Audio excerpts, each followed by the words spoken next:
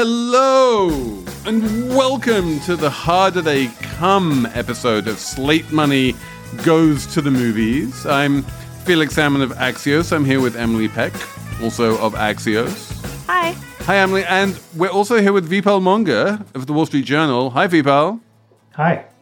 Vipal, you have picked a 50-year-old low-budget movie from Jamaica for us to watch this week. What is it, and why did you pick it? The movie's called The Harder They Come. It's the first feature film to come out of Jamaica, and I picked it because I think it has a lot to say about the music business today, even though it was made 50 years ago. We are going to talk about whether or not there are parallels to today's music industry. We're going to talk about the themes of the movie, the quality of the movie, the vibe of the movie. It's all coming up on Slate Money Goes to the Movies.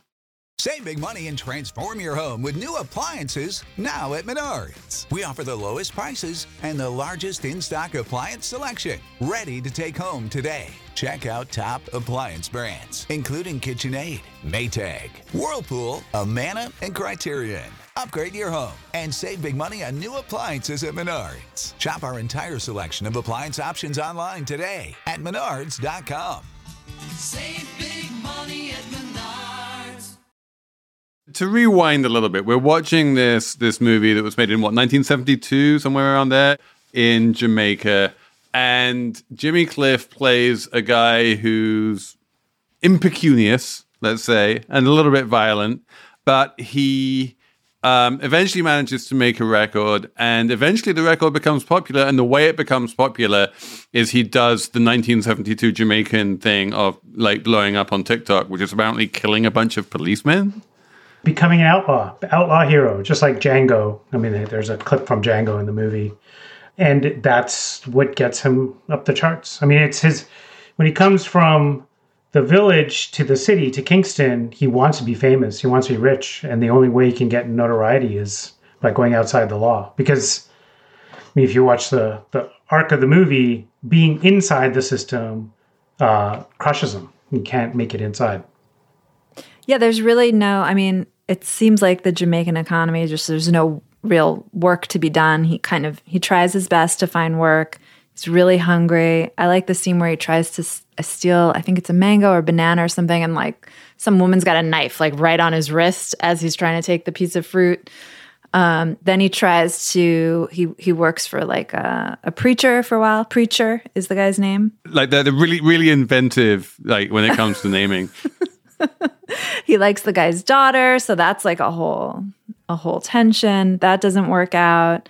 Yeah, it is a very rough-looking film, filmed in Kingston in the 1970s. There's a knife.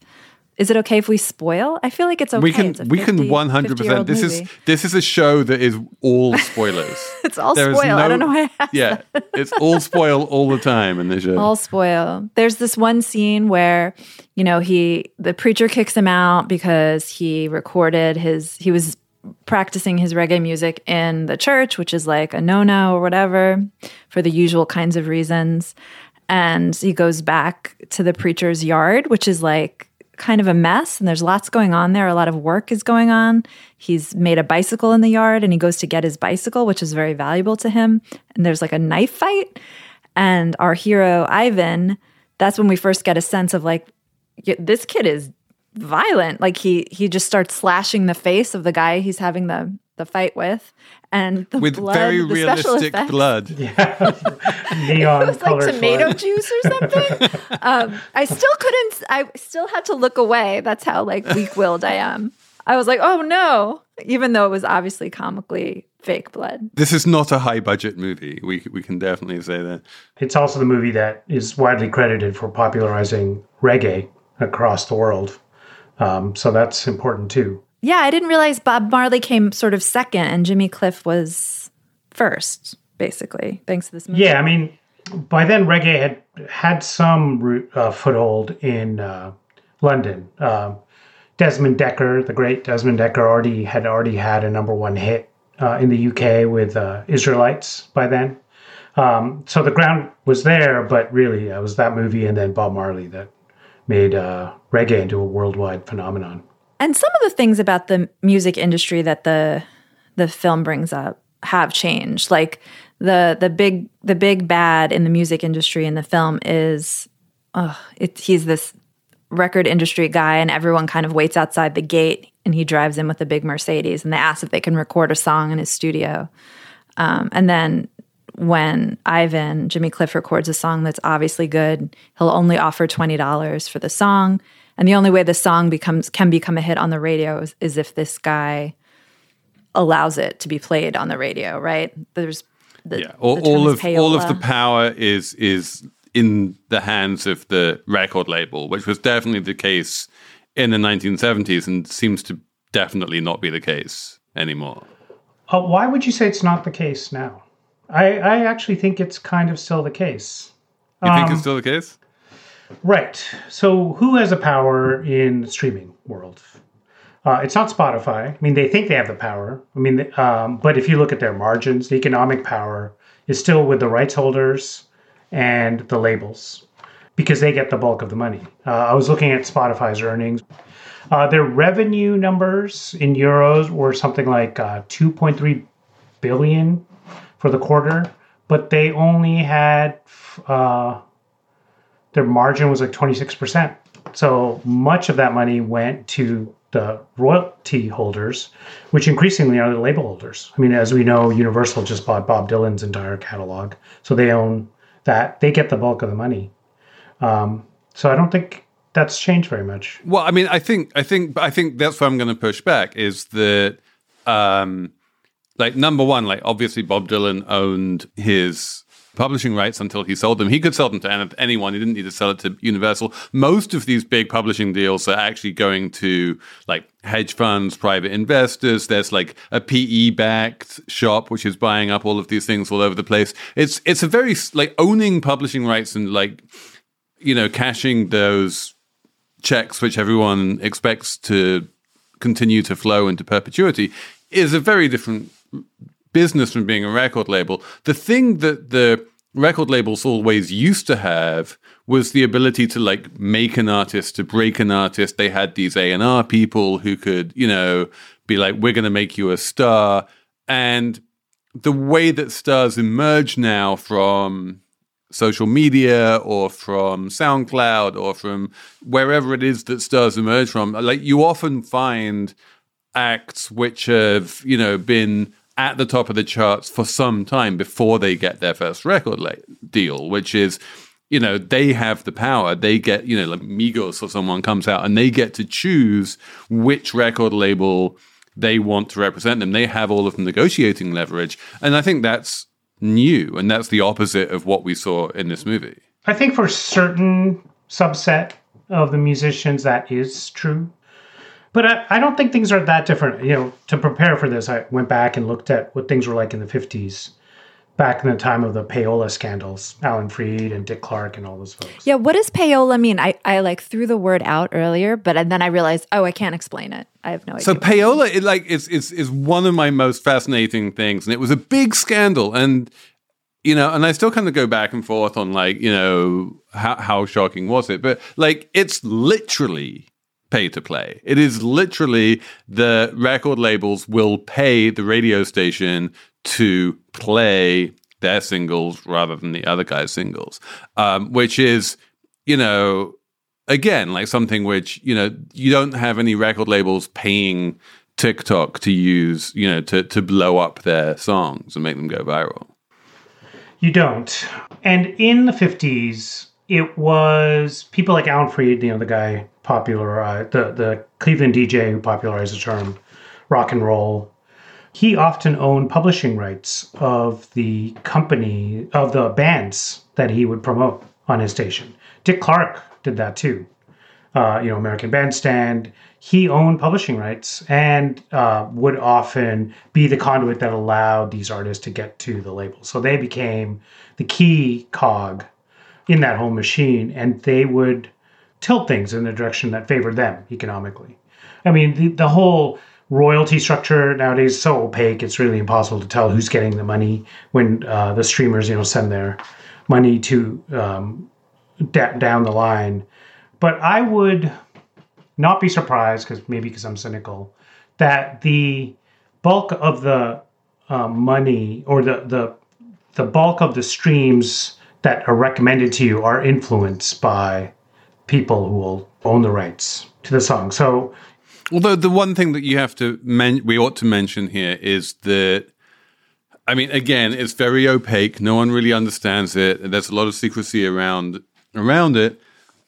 But one stylized fact, let's say, about the money that flows from Spotify and other streamers to artists is that if I call up Spotify on my phone and I'm like, play Good For You by Olivia Rodrigo, and I specify a particular song, and that song comes on, and she will get a certain amount of royalty for that stream that I listen to, versus if I'm just play a radio station of stuff that I like, and a bunch of songs come on, and Good For You is one of those songs, the amount of money she will get for that like algorithmically chosen stream is significantly lower.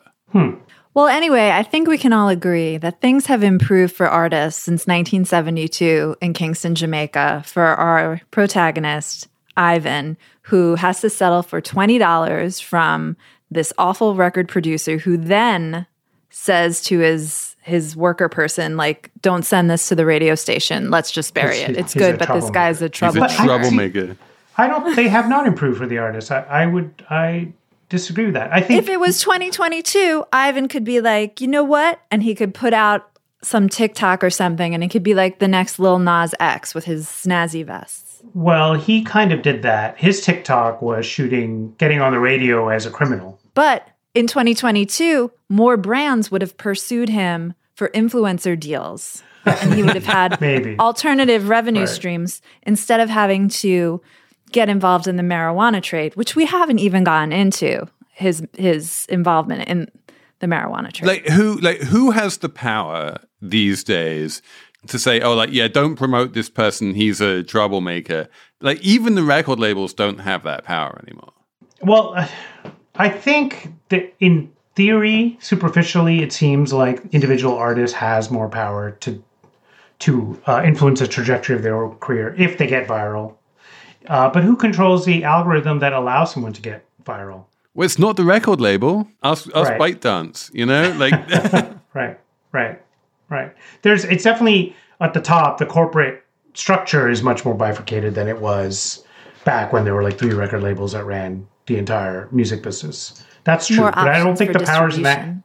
Right. But I still disagree that the power's in the hand of the musician, the individual creative artist.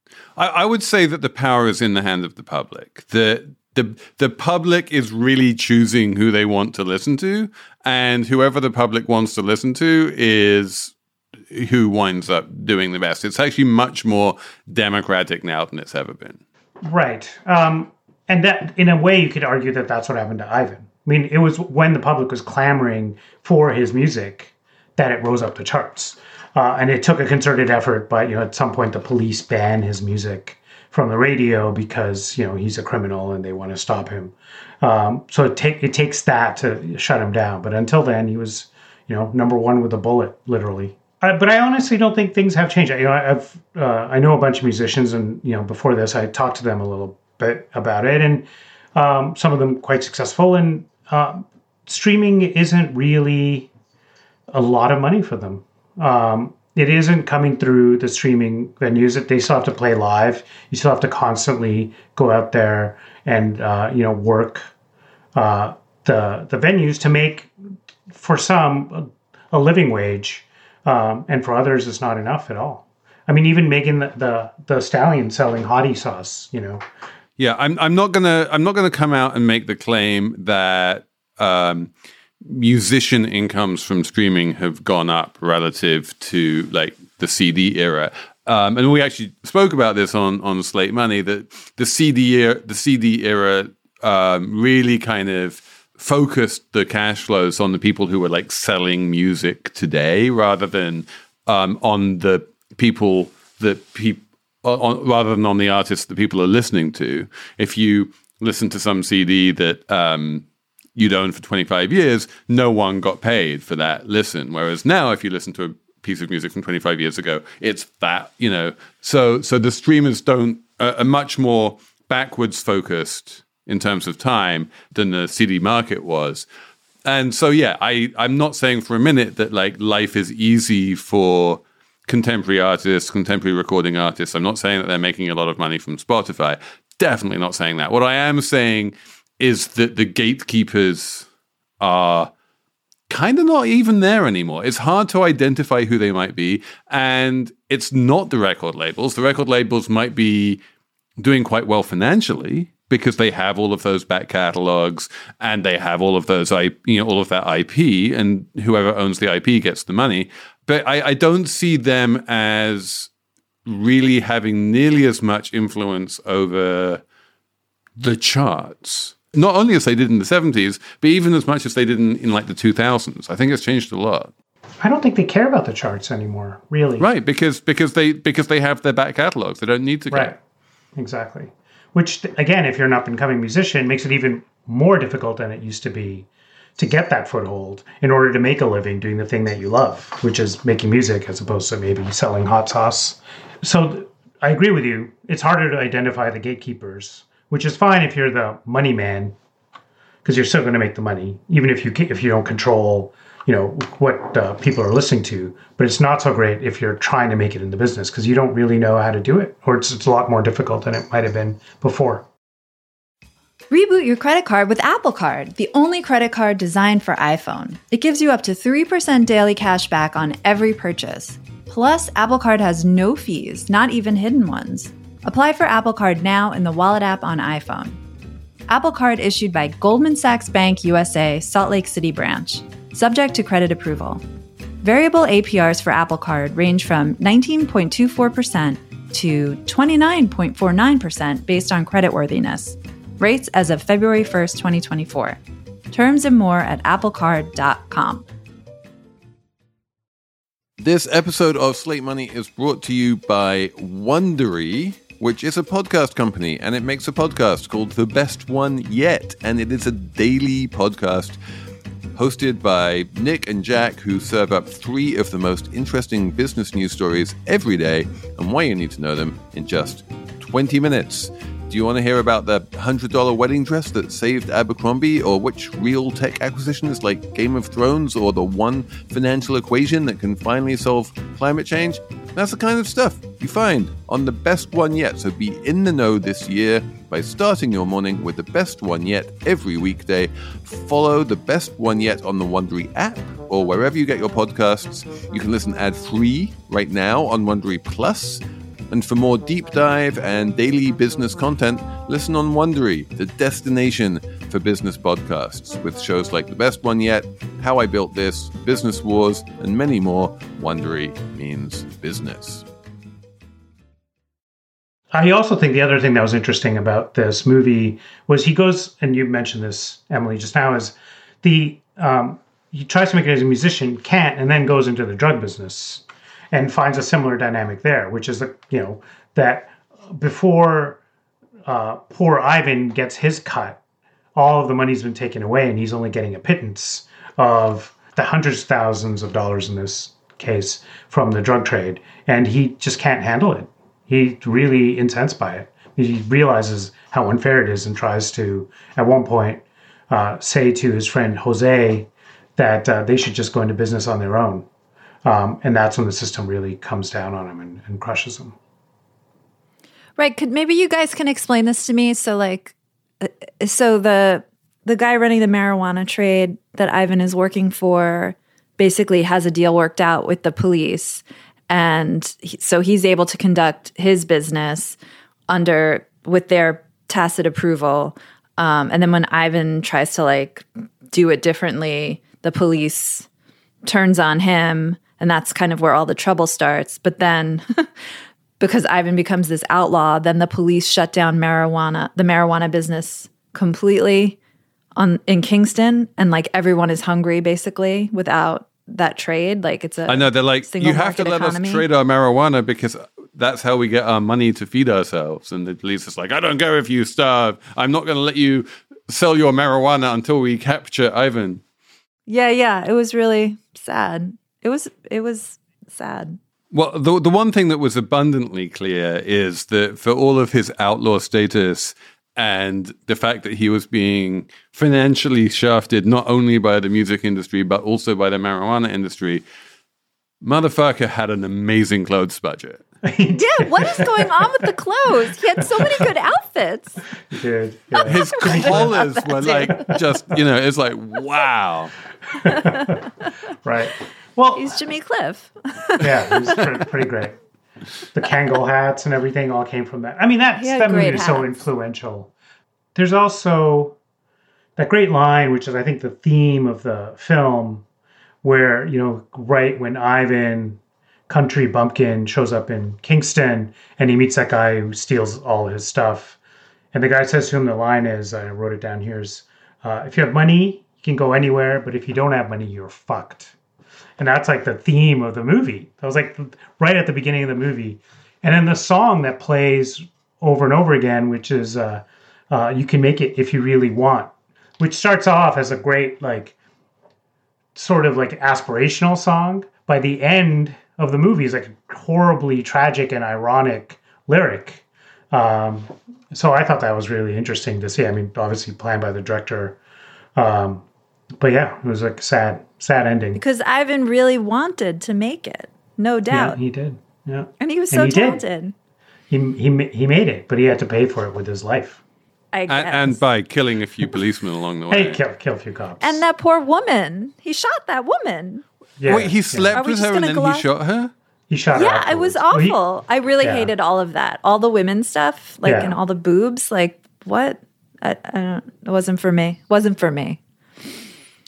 I think it kind of reminded me of Do the Right Thing. There's like that beginning scene with Rosie Perez. Some of the shots with women kind of reminded me of that. And I don't know if that was intentional on Spike Lee's part. Yeah, I don't know if he referenced that film in particular, but it definitely permeated a lot of cinema afterwards. I mean, the black exploitation stuff has similar themes, but it's sort of that thing where Why did he is the I just- outlaw. He is the outlaw hero, but he's completely isolated, and because of that, there's that at the end when he is facing the cops in the final showdown.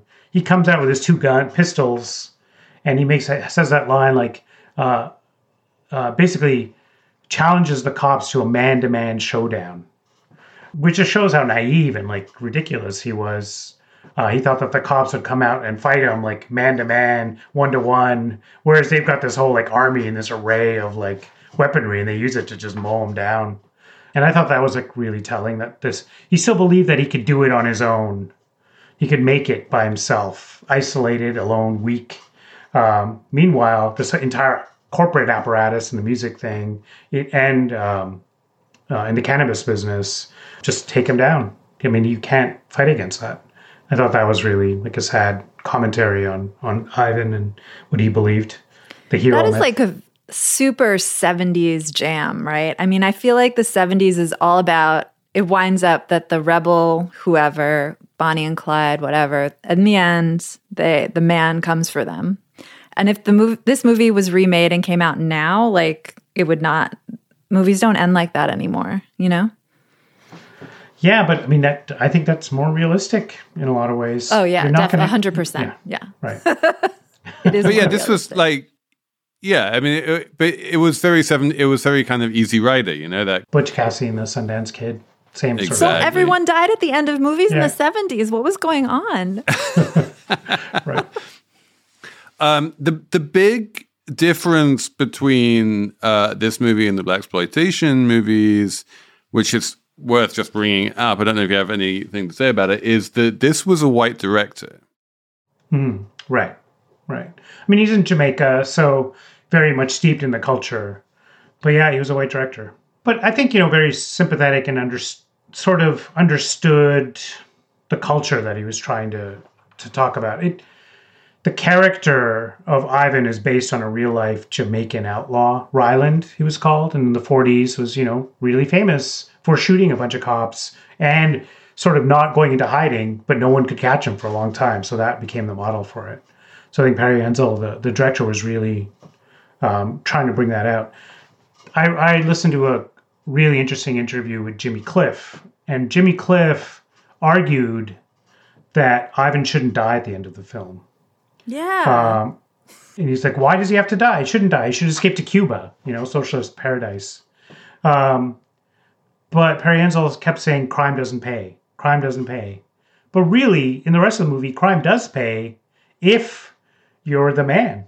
Then crime totally pays. Just depends on which side of it you're on. So I thought that was deeply ironic. So wait, you're saying that the director was coming in like the Chinese censors and making sure that like the baddies always get their comeuppance. Right. He was. It was very much. And you're referring to the Fight Club. Yeah, thing. break that down, Felix, because that is super interesting, if you can. So yeah, Vipal, this is a known fact that if you want your movie to be released in China, you need to recut it to the satisfaction of the Chinese censors. And the one thing that the Chinese censors will always insist on is that the baddies will get caught and put away or die, and the goodies always are victorious at the end. Which, wait, what was the upshot of this in terms of like the ending of Fight Club? So at the end of Fight Club, Ed Norton's character holds hands with Helena Bonham Carter's character, and they look out the window of this like high rise and watch all these like banks explode. Right, the legendary final scene of Fight Club with the entire city just like exploding. Yeah, right, but that's not what happens in the Chinese version. They cut to an intertitle, and they basically say that at the last minute, the cops came in and arrested everyone and stopped this horrible plot, and everyone was like put in jail. The banks. I would love to see the blow up. fan cut of that, like someone making an actual ending that resemble that. That's a really good ending, by the way, in terms of like outlaws not having to die, and I applaud the 90s for that. A collision between a Chinese jet and an American spy plane. He came and rammed into our left wing. With relations increasingly strained, what are the chances of things spinning out of control? The Western world was asleep. I'm Gordon Carrera. I'll be exploring the friction in this most important of relationships and asking, has the West taken its eye off the ball? You cannot ignore China. From BBC Radio 4, this is Shadow War, China and the West. Listen wherever you get your podcasts. in terms of this movie, it came out, it was not a box office hit so much as a cult classic. People watched it in like midnight showings for years to come. I'm sure they were, smoking a lot while they were. It became this kind of cool underground way to show that you were, tribal allegiance, I guess, would be to sort of, to go see this movie, which underground movies, like they always have the ability to be like not very good on the sort of technical level. You can be like low budget, you can be a bit campy, and people are okay with that. Was that always the best that this could have hoped for? Because it really was like ultra low budget. I mean, the acting is terrible. The screenwriting is terrible. The line delivery is terrible. There's not a lot of like great craft in this movie. No, I mean, and he used a lot of locals from Kingston to fill out the cast. So you see that. I thought Jimmy Cliff was great. He's got a real charisma about him. I think that comes through really well. And the drug dealer who played Jose was great. I wish I had swagger like that guy. That guy was pretty impressive. But even the record producer, Mr. Hilton, was just, civilian, wasn't an actor. And I thought he had great presence and seemed like a professional actor. But yeah, for the most part, they were not actors. He used 3 different cinematographers, so the shooting style varies, and you can tell which different cinematographer there is just based on the shot selection. It's really weirdly, roughly edited. But I still think, above and beyond all the technical deficiencies, there's an amazing life to the movie that comes across. It still reads for me. I mean, maybe I'm biased. I've kind of always loved the movie, and my doorway into the movie was through the music, which is fantastic. But I think there's a real, it's alive. Yeah, the thing to like about the movie is the music, which is still fresh and great, and the color. I feel like there's, the reds and the yellows and the sort of, the life of the color palette is fantastic. And I think the plot was pretty good. There's not like a lot of wasted time in that film. And weirdly, I was watching it again this week. Emily's like, there was wasted time in that film. There were some the cuts first that I act was like, what drags just on quite a long happened? time. Yeah, certain things take forever, and then other things I'm like, did they have a child? What is happening? Like a shooting occurs, but the camera's so jostled, it's totally unclear until someone literally says, you shot 3 cops. And I was like, oh, that's what happened. Like, I had a little bit of, but I think it was a really interesting to just see Kingston in the 1970s. Like, that was just super interesting. It was like beautiful, and just everything about it was cool to look at. See, I also like the fact that it was in parts like really quiet as a film. I like those moments of like where it seems like nothing's happening or it's just like really silent. I thought that just added a lot to it. But I tend to prefer that. And I think for a movie that's so driven by the music, the fact that there are moments like that just adds a lot and helps the music really pop, which is, again, like if any of our listeners haven't picked up the soundtrack, they should. It's like hit after hit. It's like an amazing document of like early reggae.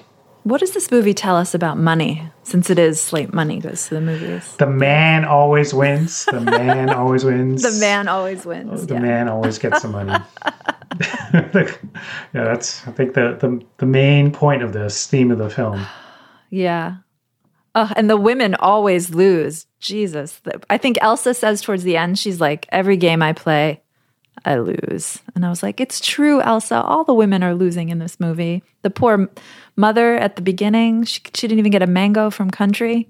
That was awful. That was his mom, yeah. And the reason the grandmother starts off dead. Like, yes! And that other woman gets shot for no reason. Yeah, he just shoots her. Like, he just shoots this woman for like literally no reason, right? I mean, Vival, you know this movie. I have to admit there were points where I was getting a little bit confused. Was there a reason for him to shoot her? Well, because she was sleeping with Jose. Right, because she was Jose's girlfriend, right? Yeah. But she slept with him just a few scenes prior to that. So he felt a little betrayed. And then she said to him, he said, I think the line is, have you seen Jose? I have something for him. And she said, give it to me. And he goes, you want it, eh? Okay, I'll give it to you. And then he shoots her. But if we're looking for a theme, a slight money theme, I think it's in the movie. It's that line I just quoted. Like, if you have money, you can go anywhere. If you don't have money, you're fucked. I think that's the... that's a theme. Yeah. I mean, you can go anywhere if you have, like, someone who can start the car for you. Because my favorite scene in the whole movie is where, like, he manages to escape from the police, and then there's this empty like Jeep that the police came in. And so instead of like jumping in the Jeep and driving away, he shoots the wheels of the Jeep and then tries to ride away on his bicycle. Right. Because he can drive a car, but he can't start a car. He hasn't quite worked out the whole like turn the key thing. Well, he's still a country bumpkin. I mean, that's the story of Ivan. I mean, he's in a way like really sympathetic, even though by the end of it, he's a horrible murderer. And, but he's still that little country kid who doesn't get the ways of, the big city. And that's, what does him in the end. If he just played along a little bit, he could have risen up the ranks, made more money. That's another, story you see, like become the Scarface character, but even Scarface dies in the hail of bullets. Yeah. He could have become Jimmy Cliff. He could have become like a global reggae star. If he'd been okay getting $20 or something that he thought was worth $200, which was a kind of a great scene when he stands up for himself and tells Mr. Hilton and goes, I don't think that's right, $20. And then when Hilton says, how much do you think this song is worth? He says 200, and even the musicians behind him start laughing at like how naive this guy is. That was very relatable to me as someone who's reported on salary negotiation, because honestly, that's still a tactic used by recruiters. Like, they will be like, oh, that's a crazy number. Like, no one's ever said a number that high. And you're like, oh, really? Oh. But the music producer guy was great. He was like, okay, you don't want the $20. Here's an actual printed vinyl copy of your record. You go ahead and you own this, and you own all the IP, and go ahead and make it on your own if you want. Of course, it turns out that he can't. But like, that wasn't very generous, if you ask me. He didn't need to pay for the studio time. I guess so, but he closed off all the venues for the guy to get the music out. You know, what was that line? He said that it's show business, baby. If you don't have the business, there's no show. He said that line too, which I thought was great. But yeah, it's a payola. He can't pay anyone, so they're not going to play his music. So he can't make money to pay them. It's trapped. There was no live reggae in this movie. There's live music in the church that people perform, but like, there's no reggae concerts. Like, the only reggae performing that we see is in the studio, and it really gives the impression, and I have no idea if this is true or not, that reggae was a recorded music phenomenon rather than being something that grew out of like performance. That's really interesting, Felix. I hadn't thought of it that way, but I think you're right. I mean, so much of reggae was, you know, the sound systems that the DJs would carry around with them, like King Tubby or whatnot, and play at parties, and you'd play records. You would play the discs. I don't think it was live music as much as recorded. And then, you know, it evolved eventually into like dub music, which is all like engineering and reverb and heavy studio effects to make the music. There is a movie that was made in the late 70s, which is like a great bookend to this one, called Rockers. Have you guys heard of this great reggae classic, which has some live performances in it, which I would recommend you seeing if you're into reggae music or want more similar. Emily is like, nope. Aside from the misogyny, why didn't you like this movie, Emily? Like, what else did you not like about it? I don't feel comfortable saying I didn't like it. I just feel like, don't pull punches, Emily. I didn't pull punches. I didn't like it. I'm sorry. I like maybe I'm a simple commercial woman who likes her Marvel films. I'm looking forward to The Big Short. It's true. I need more. I don't mind Hollywood's narratives, and I don't mind a little help in the exposition sometimes, or don't shake up the camera during the shooting scene, because I don't know who's gotten shot. Like, come on. You're talking about the shot where he first shoots the what is policeman on the happening? motorcycle. Everything's turning around. Right. It looks like there was like an altercation with the camera person. What he does is he flips a point of view to the policeman, and the policeman's on the motorbike, which is why it's shaky. And then that's why you see Ivan, and Ivan pulls a gun, and then that's the point of view of the policeman as he falls off the bike because he's been shot. So that's why it gets all shaky. Don't do that. I've never. I didn't care for that. So Emily, you're giving this a low grade, this movie overall. Yeah, I'll give it a 6 because the music was good. How's that? That's generous of you. Well, what was the Made in Manhattan scale from last season? What did you give Made in Manhattan? Wait, what did you give Made in Manhattan? Is this better or worse than Made in Manhattan? I guess it's better because it's like more interesting. You know, there's like more to discuss. There's more subject matter there. There's more texture to get into. So I'll say it's better than Made in Manhattan. But I know Taffy would if she were listening, she would write in immediately and argue with me about it. But it is better than Made in Manhattan. It's way more interesting, and the themes are interesting, and the music is good, fine, and it's in a unique location, and it's stood the test of time. So fine, 6. I will say, it's a good movie to see if you want to sit in the back of a movie theater and smoke a blunt and like make out with someone and not really pay any attention to the plot because the plot doesn't matter, and it's just good music and good colors, and it's a vibe, man. And I'm okay with movies just being a vibe, man. I think that's like it works on that level. If you ask me to grade it as like a work of art, maybe not so much. Right. But Vipal, you get to finish us off here. How would you rank this movie? Well, if we're going to use a scale, I think I'd give it an 8. I think I agree with you. It is a vibe. I think the themes are strong and timeless in a lot of ways. I love the music, and the technical parts of it I actually find kind of appealing. It's kind of like, I don't want to be condescending, but you want to know where they found that fake blood, don't you? I do. They're pretty impressive. The neon blood everywhere. But there's some powerful scenes, like that scene where he gets caned in the.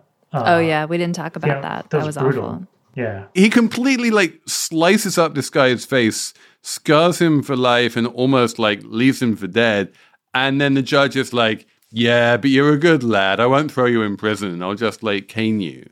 It's like, if you don't go to prison for that, what do you go to prison for? Right. So yeah, I would give it an 8. I do think, like I said, the technical limitations, which I agree with, there's a lot of them, don't bother me, and they add to the life of the film. Like I think it would have lost a lot of its power if it had been too smooth. Emily's like, hey. we are going to be talking about Jackie Brown later in this season. So maybe Jackie Brown is the smooth, high-budget version. Yeah, that's an excellent film. We have themes going. Look at that, Felix.